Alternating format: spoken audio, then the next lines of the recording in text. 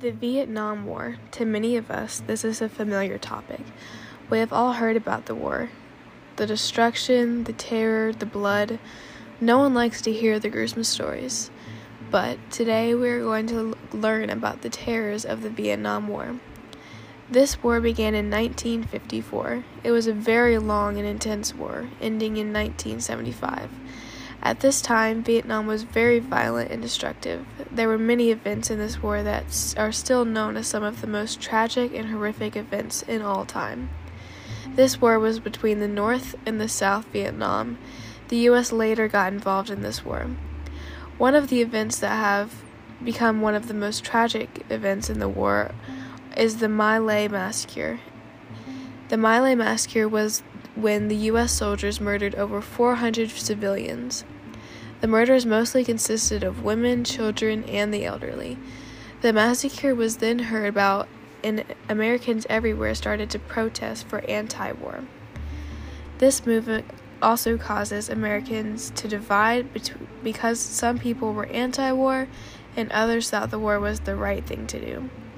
These protests also led to more tragic events, such as the Kent State shootings.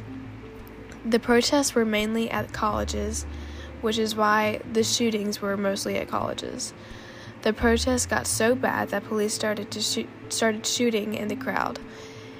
At the Kent State shooting, it killed 4 people and injured many others. This happened across college campuses all over America.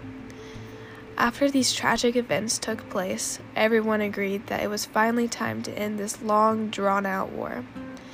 In 1973, the United States and North Vietnam signed a peace agreement. They signed a peace agreement with the North Vietnam because they were allies with South Vietnam. However, the war kept going between the North and the South Vietnam until 1975. After the war had ended, Vietnam lost a chunk of its population. In this war, about 3 million people died, both American and Vietnam. There are many war heroes known from the Vietnam War. One of those heroes is Carl Delia. Delia fought in the front lines in the army during the war. He was 18 years old when he was drafted into the war in 1966. Originally, Delia wanted to fight in the war for the feel of adventure. However, adventure is not what he got. In fact, he said that it was a waste of time and youth. He fought in the city 24 hours a day at some points. One day, while he was out fighting, he was shot in the head. He had a helmet on, so when the bullet hit his helmet, it shattered and parts of it went into his skull, but not his brain. This was considered a minor injury, and he was treated on the spot and then sent right back in to fight. Tragedies like this would frequently happen in the war.